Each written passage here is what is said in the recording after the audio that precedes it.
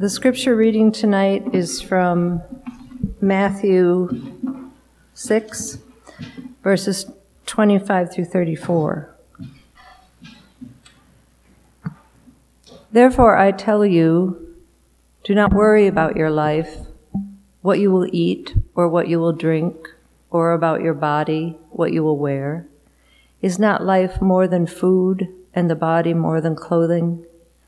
Look at the birds of the air. They neither sow nor reap nor gather into barns, and yet your heavenly Father feeds them. Are you not of more value than they? And can any of you, by worrying, add a single hour to your span of life? And why do you worry about clothing? Consider the lilies of the field, how they grow. They neither toil nor spin. Yet I tell you, even Solomon in all his glory was not clothed like one of these. But if God so clothes the grass of the field, which is alive today and tomorrow is thrown into the oven, will he not much more clothe you, you of little faith? Therefore, do not worry, saying, what will we eat? Or what will we drink? Or what will we wear? For it is the Gentiles who strive for all these things. And indeed, your heavenly Father knows that you need all these things. But strive first for the kingdom of God and his righteousness, and all these things will be given to you as well. So do not worry about tomorrow, for tomorrow will bring worries of its own. Today's trouble is enough for today. The word of the Lord. I've always thought these words from the Gospel of Matthew were beautiful. Perhaps beautiful because they are such unlikely words. We all worry about our daily necessities, increasingly so these days. What can Jesus possibly mean not to worry about these matters of basic need? The birds of the air and the lilies of the field? What have we to do with them? We have to provide for ourselves, for our families. We're only a step away from homelessness and destitution otherwise. The text refers to the glories of King Solomon, one of the most favored of all the kings in the Old Testament. Perhaps the most favored, unlike his fascinating, heroic, and tragically flawed father, King David, Solomon enjoyed uninterrupted might and prosperity. Yet not even Solomon was as blessed or beautiful as these lilies. And as the text tells us, they are only grass. If God loves and blesses them so unconditionally, surely we are more blessed and favored. And yet, we know that things are not so easy for us. We strive, we work, we falter, we fail. We know we are not like birds or lilies. We spend our whole lives trying to establish ourselves, become self-sufficient, financially stable. We may pray to God, but as the cliche says, God helps those who help themselves. But ultimately, our strength will leave us, and we will be more vulnerable than the birds and the grasses. I was reminded of that recently when my two sons, my niece and I, visited my aging parents in Fergus Falls, Minnesota, a couple weeks ago. My father had been he's 87 now, he'd been a very prominent and successful lawyer. He built the largest, most robust law firm in outstate Minnesota, served as president of the Minnesota Bar Association. But when I last saw him, he was like a shadow of himself. He was unable to get out of bed without help. He weighed only about 120, 130 pounds. He had been transferred from an assisted living apartment where he and my mother were to the hospital when it looked to my brothers and me as if he were dying. The hospital managed to rehydrate him and give him a blood transfusion, but he could not return to the assisted living apartment due to the care he now needs. So they moved him to a nursing home, and that's where we visited him. We walked into his room. He was sitting in a reclining chair and seemed not even to recognize us. But he rallied some and was still able to dominate the conversation for the better part of 3 hours, actually. At one point, he asked my son Nick to help him stand up. As Nick lifted him from the chair, I saw that he was wearing nothing but an adult diaper, and his legs were so thin I couldn't see how he could stand at all, and he really couldn't on his own. Birds of the air, lilies of the field, an old man in his last days, dust thou art, to dust returneth. But when he had a moment alone with me, my father took my hand and told me how much he appreciated my visit. A strong man who could be emotionally and physically violent, he found a way to affirm his love for me. His worldly treasures were as nothing in the moment. All his accomplishments as nothing in that moment. Love itself, a powerful mixture of material and spiritual qualities, was all that mattered to him. He had lived a flawed life, compromising love at every point with his insecurities, which he masked so successfully by power and ambition. But in this moment, he was nothing but vulnerable, and he looked into my eyes with the need for love and nothing else. So if there's one message that emerges from the Gospels as a whole, it's probably this one that's set forth in this text from Matthew. Do not store your treasures on earth, but in heaven. Strive not for worldly power and wealth, but for spiritual riches. We at House of Mercy take this message seriously, I guess, because it seems we're always long on spiritual and cultural riches, but short on funds. It often seems a foolish way to live. Perhaps that's why there used to be a movement called Fools for Christ. The wisdom of the world is the foolishness of God, the wisdom of God, the foolishness of the world. Realizing the challenge set forth in this passage from Matthew may be the essence of faith itself, and in some ways at least. I mean, not to worry about what we will eat or what we will wear, about where our money will come from, is a challenge so few of us can ever embrace. One thinks of perhaps the heroes of faith, Gandhi, Dorothy Day, Martin Luther King. You know, one person that comes to my mind, based on a trip that I took to El Salvador about a dozen years ago, is Archbishop Oscar Romero. Romero was a priest from El Salvador who rose to become archbishop. And for reasons no one understands entirely, he went from being a conservative priest to a champion of the people and of the poor and of the struggling country, and eventually a martyr to the faith. So the injustice that was plaguing El Salvador finally exploded in rebellion during the 70s. And I should add, it's very tough there right now, too. It really is. The crime rate is through the roof. But then it was government repression, and a new movement had arisen within the Catholic Church, liberation theology. Many priests stepped out of their pulpits to join the struggle with the poorest of their parishioners. So as a hedge against this movement, the Vatican decided to appoint a conservative to the Archbishop's office, Oscar Romero. But happy as the elites were with Romero's appointment, a couple things worried them. And that brings us back to Matthew, because Romero seemed to shun luxury. And he insisted on living like a poor parish priest. He wouldn't live in the Archbishop's mansion. He lived in a humble apartment. And despite his good conservative credentials, he was personally close to some of the liberation priests. One in particular, Father Rutilio Grande. And the rich hated Father Grande more than any other priest because he treated the poor like equals and preached that Jesus wanted everybody to live with dignity.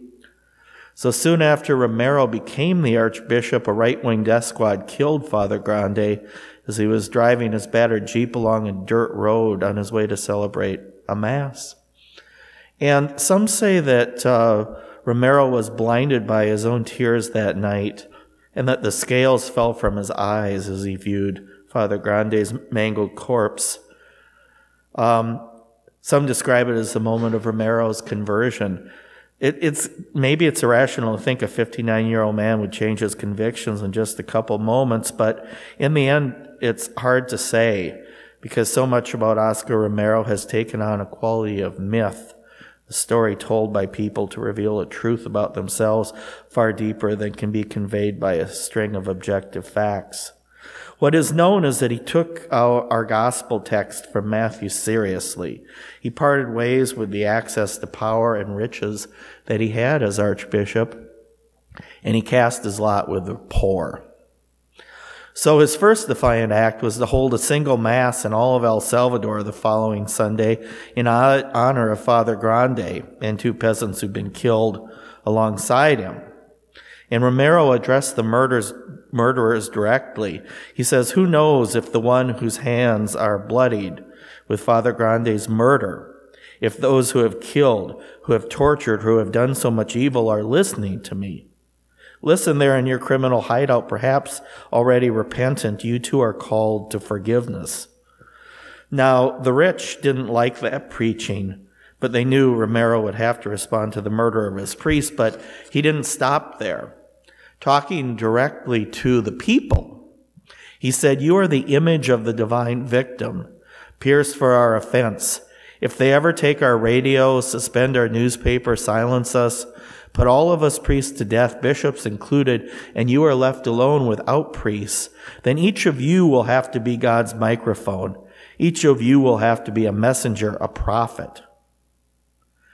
And to those who said that a bishop ought to pour oil on troubled waters, Romero responded, peace is not the product of terror or fear. Peace is not the silence of cemeteries. Peace is not the silent result of violent repression. Peace is the generous, tranquil contribution of all to the good of all. Peace is dynamism. Peace is generosity. It is right and it is duty. Even when they call us mad, when they call us subversives and communists and all the epithets they put on us, we know we only preach the subversive witness of the Beatitudes, which have turned everything upside down. Now, what did the Beatitudes teach? That's in Matthew 2, that Jesus identifies most closely with the vulnerable, the impoverished, the suffering, the weak, the birds of the air, the lilies of the field, the grasses, people with nothing. So the military, they started to distribute flyers that said, be a patriot, kill a priest. But Romero no longer believed that the church should protect itself when its people are being abused and killed. He was thinking of God's care for the birds of the air and the lilies of the field. He'd surrendered his worldly concerns, even his concern for life itself, to God's care. He warned that a church that suffers no persecution but enjoys the privileges and the support of the things of the earth is not the true church of Jesus Christ. So Romero called on the rulers and the military to repent, but there was no repentance. So then Romero took his last sort of fatal act. He decided he'd speak directly to the military. And he said, brothers, you come from our own people. You are killing your own brothers. No soldier is obliged to obey an order contrary to the law of God. It is high time you obeyed your consciences rather than sinful orders. The church cannot remain silent before such an abomination. In the name of God, in the name of this suffering people whose cry rises to heaven more loudly each day, I implore you, I beg you, I order you, stop the repression. Well, this time Romero had gone too far.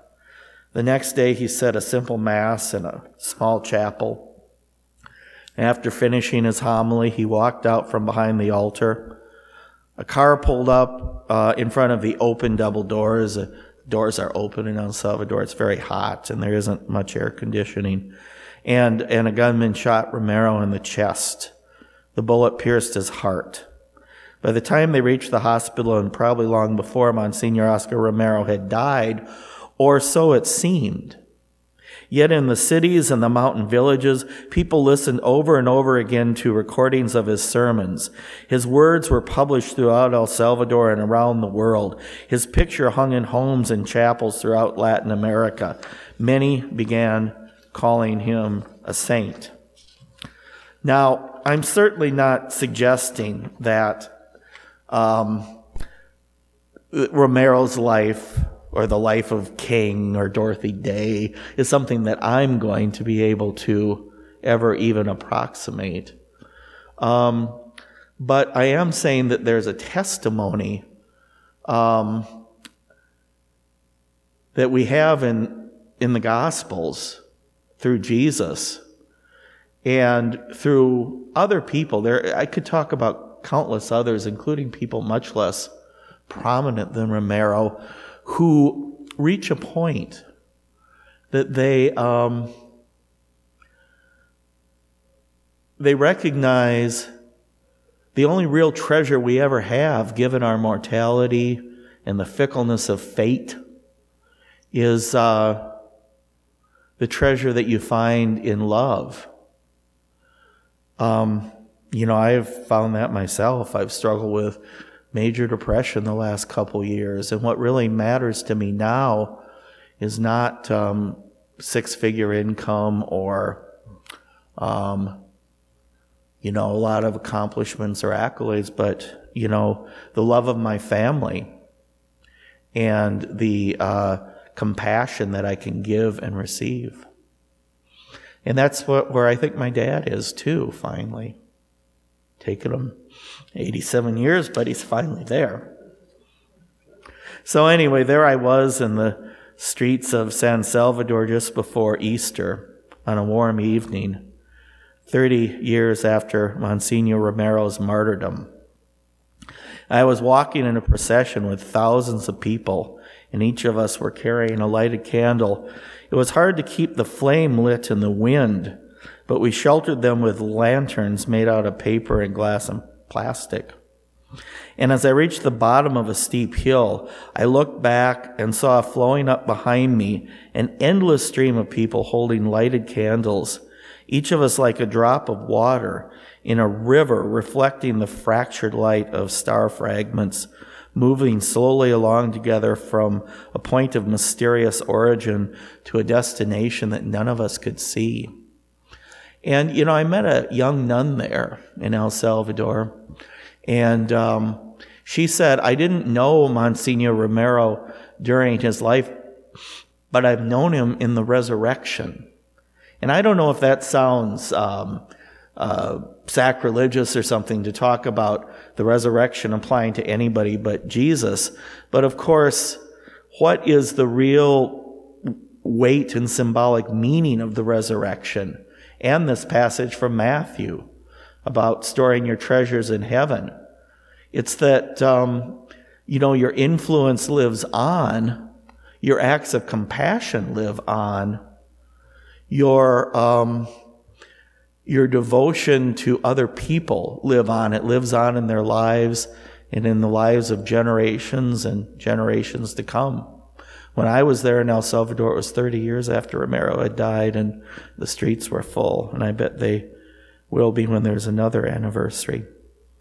So the birds of the air and the lilies of the field, however unattainable these words may seem to us, they speak a wisdom that will come to us all in the end.